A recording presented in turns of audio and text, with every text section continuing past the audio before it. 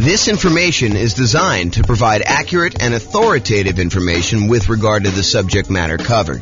It is offered with the understanding that the presenters are not engaged in rendering legal, accounting, or other professional services. If legal advice or other expert advice is required, the services of a competent professional should be sought. Welcome to the Overland Park Real Estate Investing and Real Estate Financial Planning Podcast. Learn all about investing in real estate in Overland Park, Kansas, with a combination of real estate financial planning and modeling with numbers specific to Overland Park, plus syndicated, more generalized recordings of live and pre-recorded real estate investing classes. Not all of them specific to Overland Park. Be sure to stay tuned after the podcast for a message from our sponsors. Well, good morning and welcome, everyone. I am your host, James Orr, and this is a new class in a new series that we're doing on the risks of investing in real estate, the dangers, warning, be careful, all that sort of stuff. So really what we're talking about today is we're going to start with looking at the insurable risks when investing in real estate, the things that we can actually get a third party to take on liability on our behalf in exchange for a little bit of money. And we'll cover some of the other risks we have with real estate in some other classes in this series. But today we're primarily focused in on those insurable risks that we've got.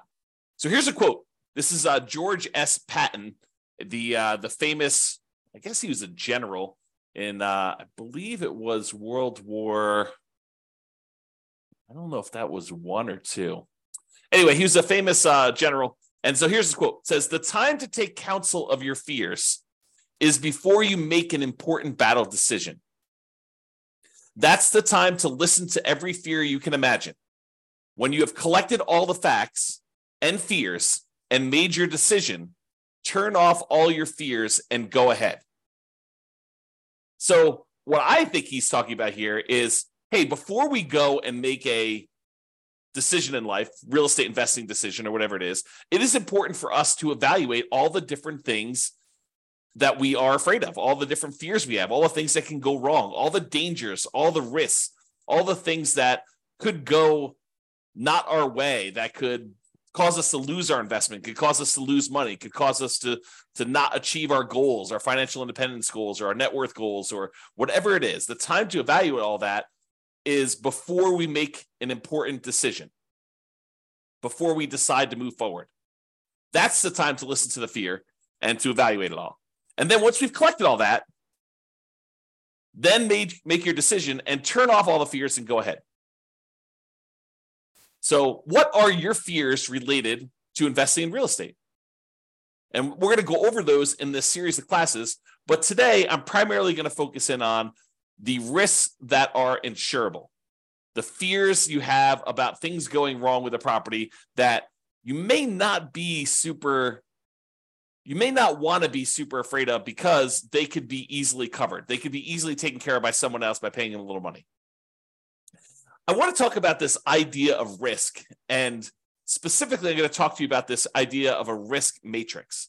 So if you imagine for a minute that there are things that can happen in life that happen super frequently, like, you are much more likely to see this, like an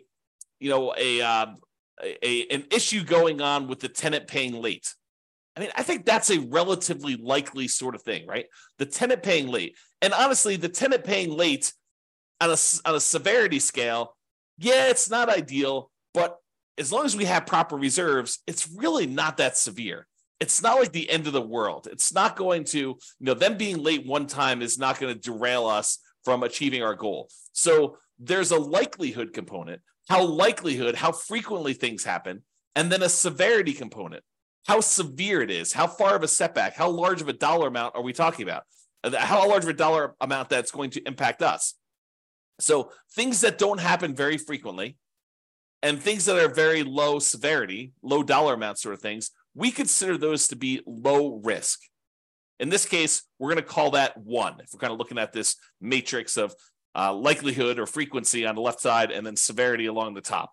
And then you can see that we multiply these together and we get like a numerical measurement. So a severity of 1 and a likelihood or frequency of 1 gives you a low risk of 1. If the severity increases, but it's still very likely, it might be a kind of risk measurement of 2, because it's a 2 on severity and a likelihood of 1. If something is still, not very likely at all, and it happens here where you have medium 3, then that becomes a severity of 3, where it becomes really expensive for us, but it doesn't happen very often. Then you've got stuff where it's increasingly likely, where this was low likelihood, this was medium likelihood, and this was high likelihood, and you can see how the risk kind of grows there. Really, the danger zone, the highest risk for us, are things that are very likely to happen and very severe when they do. That's risk number 9 here. And so, something that is likely to happen very often and is a high dollar amount, those are the riskiest things for us to think about. So let's talk about insurance now. You could pay money to a third party to take on some risks on your behalf when investing in real estate. These can be risks where they happen infrequently, but can be very expensive when they do happen. For example, your house burning down. Is it possible you could have a house completely burned down? Yes, absolutely 100%. Is it really expensive if you have an entire house burned to the ground? Not just like a small kitchen fire or something like that, but where the whole house burns to the ground and it's a pile of ashes and rubble at the very end. Yeah, it's really expensive to do that. And what if you owed, 80% of what the property was worth when that happened? Not only would you have to pay back the loan on the property, but now you'd also have to rebuild the property if you didn't have insurance. But there are companies, insurance companies, who are willing to accept your payments to protect you in case that unlikely event happens and you have a catastrophic loss, or if you even have a small loss, right? They'll cover small fires, but they'll also cover these large fires. And the way that they can do that is they can look at the overall risk profile of what are the chances of a house burning down? And they can look at that across lots and lots and lots of properties. For you, if you were looking at this, you might say to yourself, okay, look, I got one property. If this thing burns down, that's going to be really ugly for me. Yeah, it's a low probability thing, but if it happens, it's going to cost me hundreds of thousands of dollars to replace this thing. So you have something that is not likely to happen, but if it does happen to you, it's catastrophic. Or what you could do is you could say, look, I'm going to pay this third-party insurance company, and they're going to have, hundreds or thousands of other people paying into this pile of money as well. They're going to take off some profit for running the business of the insurance business, to pay the salespeople in order to sell the insurance, to pay people to kind of manage and oversee the administration of the insurance policies, and then to pay, people to process claims and to, in some cases, fight claims if they think that there's fraud going on or questionable activities. So they're going to have all those operating costs that they're going to take out of there. But then they have a pool of money where if one of the hundreds or thousands of people that they're collecting money from have a fire, some infrequent events, they can take that big pool of money that everyone is paying into, and they could actually pay to have that property replaced. And because each individual's person's chance of having a fire is really, really low, but over 1,000 properties, it is a higher chance that there is going to be a fire on one of those 1,000 properties. They are likely to pay out a bunch of money on that thing. And that's how that works. Okay. So getting back to insurance. So it's not likely to happen if it happens infrequently, but if it does happen, it's really, really ugly, like that fire.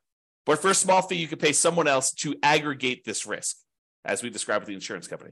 So for a relatively small fee, they can insure you against loss and make a profit, because it's not just about them covering your loss. They have to be in business to make money to pay the people that work for the insurance company to do that.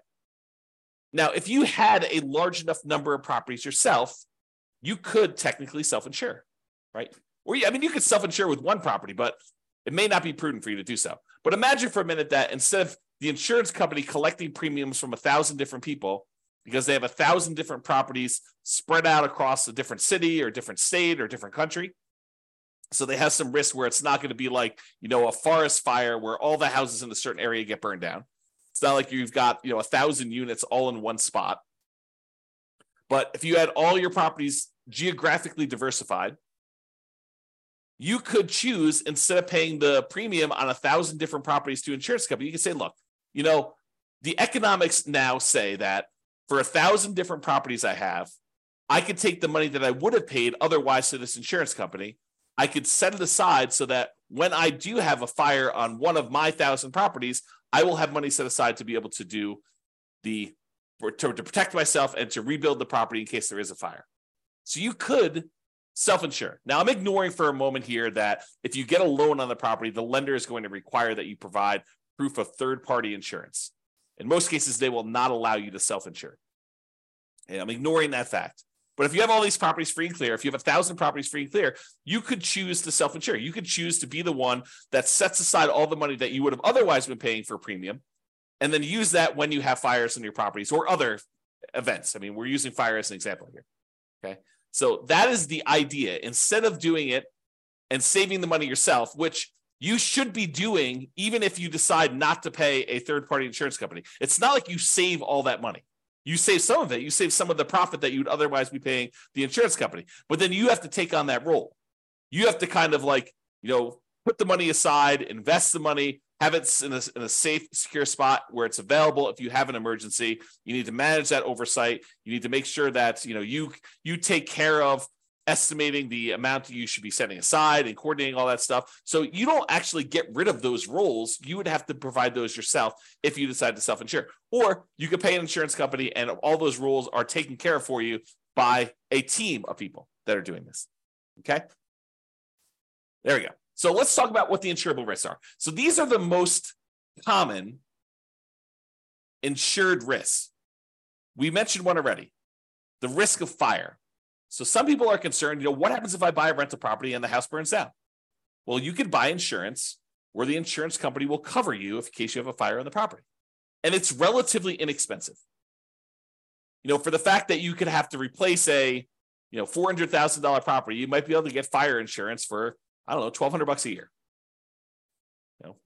It's going to vary a little bit depending on market and what else they're covering and things like that. But they can insure you in case your entire property burns down for about $1,200 a year.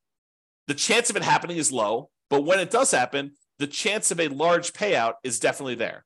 They could have to spend, more than the amount of money than they collected in order to deal with your fire.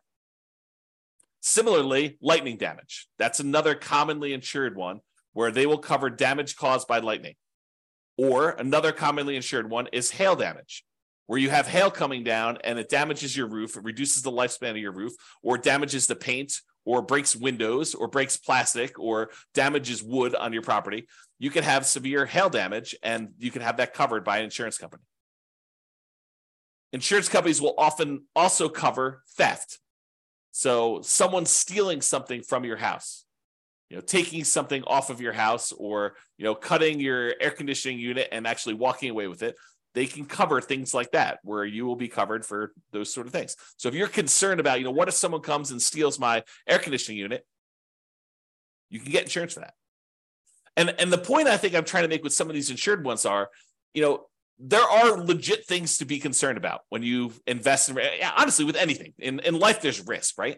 So there are true risks, and no matter what we do, we choose to take on additional risks when we invest in real estate, just like we would choose to take on additional risk if we took our money and invested in stocks or bonds or crypto or Beanie Babies, or decided to start a business, or we hid the money under a mattress. Like, everything we do has some type of associated risk. By choosing to do that thing, we take on the risk associated with that, unless we can purchase insurance from a third party where we eliminate that risk. We transfer the risk from us in exchange for a little bit of money to someone else who then has part or all of that risk. Because sometimes it's not like they're covering everything. For example, with the insurable risks like fire, you will probably have a deductible. There's going to be part of it that you need to pay out that is your responsibility as part of the insurance claim. And then the insurance company will pay the rest up to certain limitations as outlined in your policy. Okay. So, for example, theft is another one where they will cover things like that. They may also cover vandalism. And vandalism is an interesting one because I think we a lot of times we'll think of vandalism like, someone spray painting a fence or, someone spray painting a garage door or damage to a car on the property or something like that. But sometimes vandalism can be things like people deliberately smoking meth in a property or cooking meth in a property. I think depending on how the policy reads, and you'll want to definitely talk to your insurance agent to understand what is covered and what is not covered, but that may be considered an act of vandalism. Okay? So realize that may be a weird one for you, but it could be something that's covered. Personal injury. What if someone gets injured on your property? You hear a lot about this in like asset protection classes where we talk about protecting yourself when you acquire these properties, protecting yourself and protecting the other properties you own from being taken in case somebody gets injured on the property or you injure somebody driving around town or doing something else. Like there's insurance you can buy to protect yourself from somebody coming after you for an injury that they had or sustained on a property or that you caused them somewhere else. So personal injury. And then liability. If you do something wrong that was not intentional or deliberate, but it was accidental, there is insurance that you can get that covers some additional liability there. Okay. And I'm not an expert on insurance. You really need to go talk to your insurance agent to understand like what is covered and what is not covered. Don't go to them and say, but James told me that it works this way. Understand that what your policy says, what is written in your policy is going to be what is covered. And get clarity from your insurance agent. That's part of what you're paying them for, is to help you understand what is and is not covered. And ideally, you want them to give you their opinion in writing so that you have it written down somewhere in case it ever comes up in the future that you need to have some type of discussion about why something is or is not covered when you thought it was. Okay, so those are probably the more commonly insured risks: fire, lightning, hail, theft, vandalism, personal injury, liability. Okay. Now, there are some less commonly insurable risks. For example, loss of income. Something happens to your property, like a fire, and now you no longer have rent coming in while you're waiting 6 months for the insurance company to get the adjuster out there to get approved, for the money to be actually sent to you, for you to line up all the contractors and get all the work done. And, you have, 1 month of demo to take down the stuff that was burned and left there. And then it takes you another couple months to get everything else done in order to get it built out. And then by the time, 2 months later, it might be 6 months or a year by the time you get your property back working. And guess what? You have a mortgage payment that is due every month, even though the property is burned down. So potentially problematic. So you can get insurance that covers loss of income, where you're unable to collect on the property because the condition of the property is there. You can get the insurance company to actually give you money as part of the policy. I mean, you're paying for this insurance. It's not free. You pay them money so that if you have loss of income on the property where you're unable to collect income on it, then they can actually pay you so that you can then use that money to pay your insurance company, your mortgage company, taxes, insurance, like all that stuff. Okay, so loss of income is a type of insurance, not as common as fire policy, but many landlord policies do include this. So ask your insurance agent about it. Make sure that if it's something you want to pay extra for, that you can get it. And we've been talking a lot about the idea of improving cash flow and increasing cash flow on rental properties. And the issue I think we have for a lot of folks is that some of these things you are deliberately choosing to have lower cash flow. You're voluntarily increasing your expenses by getting more and better insurance coverage so that should something happen, your cash flow is saved, right? Because if you decide not to get insurance for loss of income and then something does happen on your property, you could have 6 months of zero rent coming in.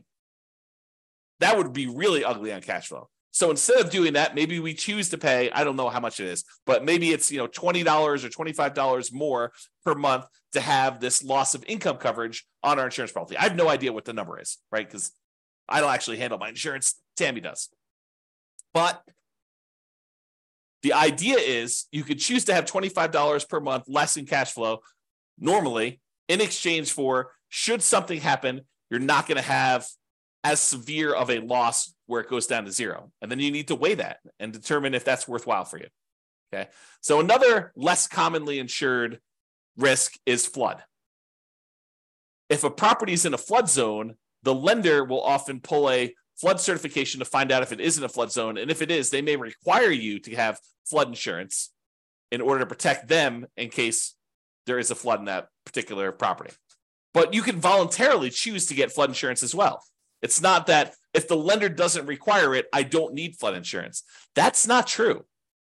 Just because your property isn't in a, federally recognized flood zone, I'm using that in quotes, right? Like it shows up on the map as a, 100-year flood zone or 500-year flood zone or whatever the numbers are. Again, talk to your lender if you need to understand the details, because I just understand the general idea. But if you were in a flood zone, the lender may require it, but it doesn't necessarily mean just because you're not in the flood zone that you can't have flooding. There are times when unexpected things happen and you could have flooding in a different area. And flooding is not always defined in a way that you might think. It could be water running horizontally in some form or another. So, imagine you have something happen to a house next door and, it over time kind of like has this major problem. And then there's a massive release of water from that thing, like a pool or something. And then that pool actually floods into your yard and there's horizontally moving water. That could be considered flood. You'd have to read the definition and understand what is covered and what is not covered. It's not necessarily water from a river that is overflowing.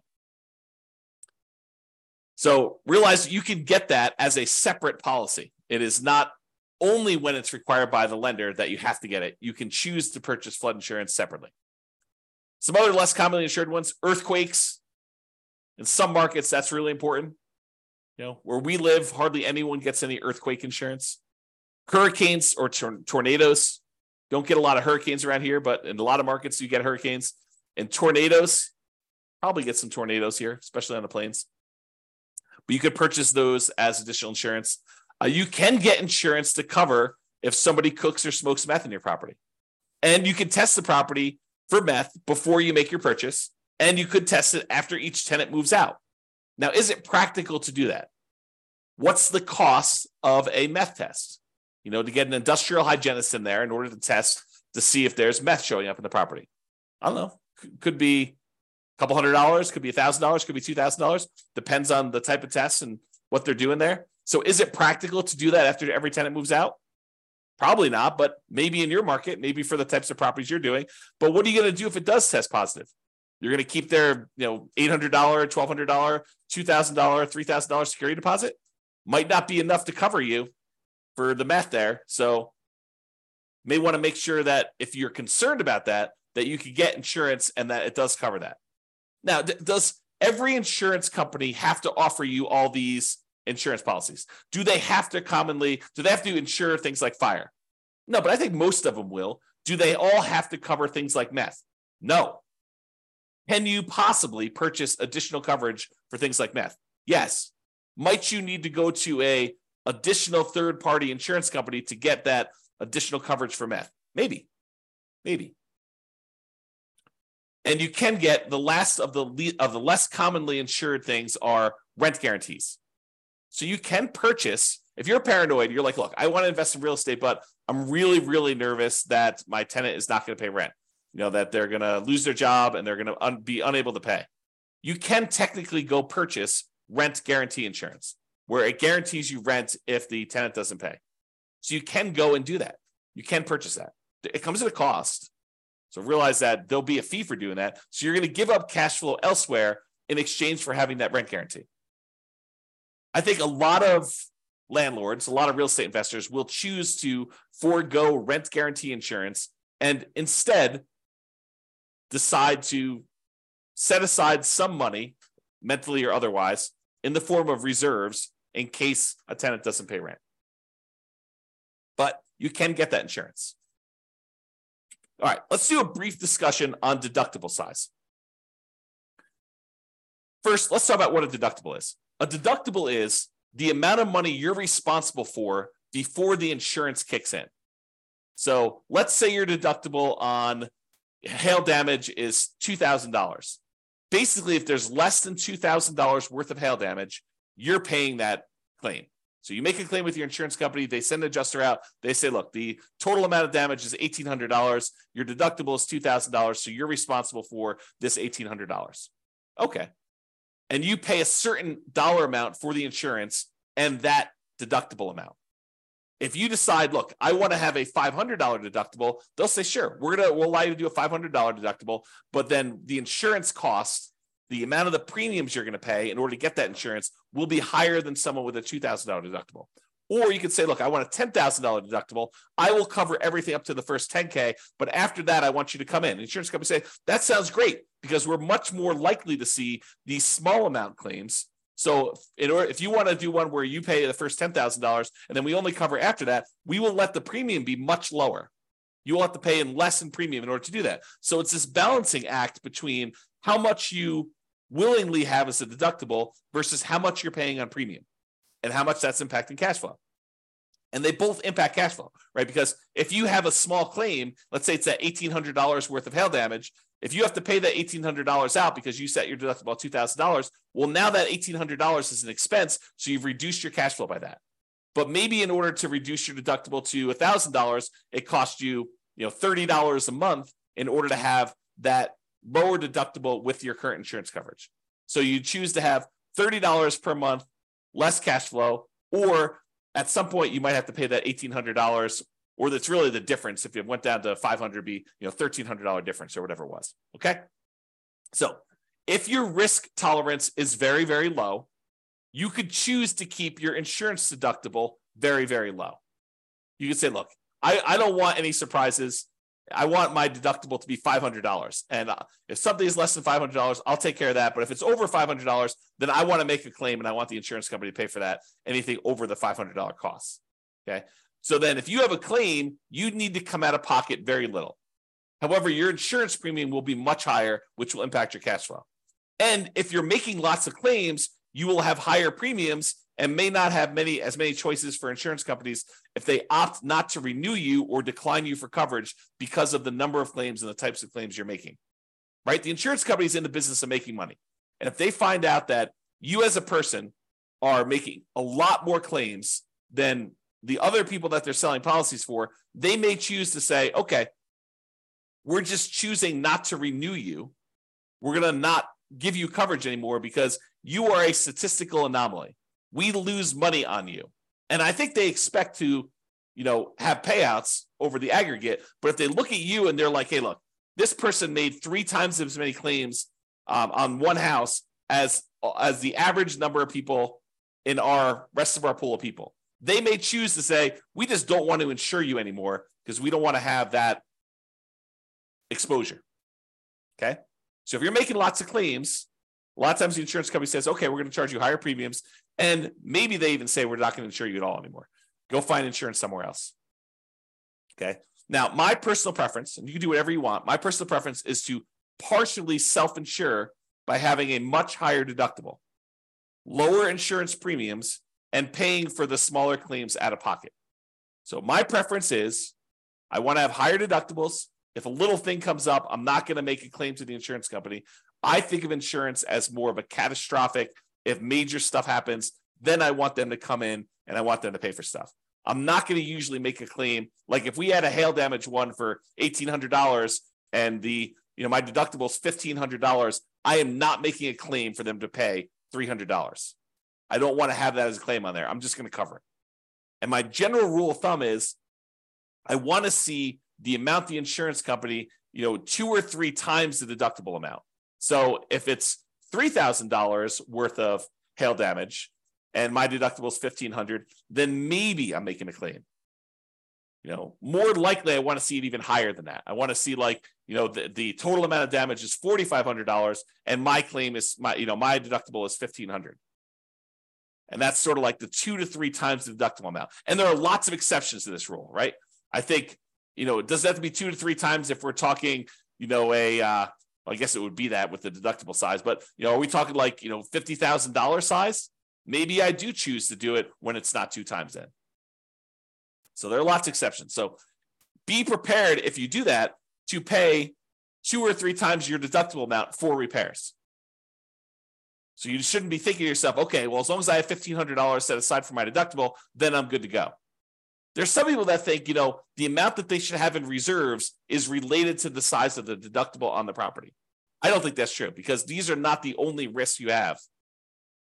Insurable risks are just one of the risks we have when we buy rental properties, which we'll cover in future classes. Okay, so that's it. That's the discussion on insurable risks when investing in real estate. So in conclusion, life has risks. We have risks we face every day. Getting up, driving in the car, going on the subway, walking around, eating certain foods, being in relationships with other humans. Like there are risks in everything that we do.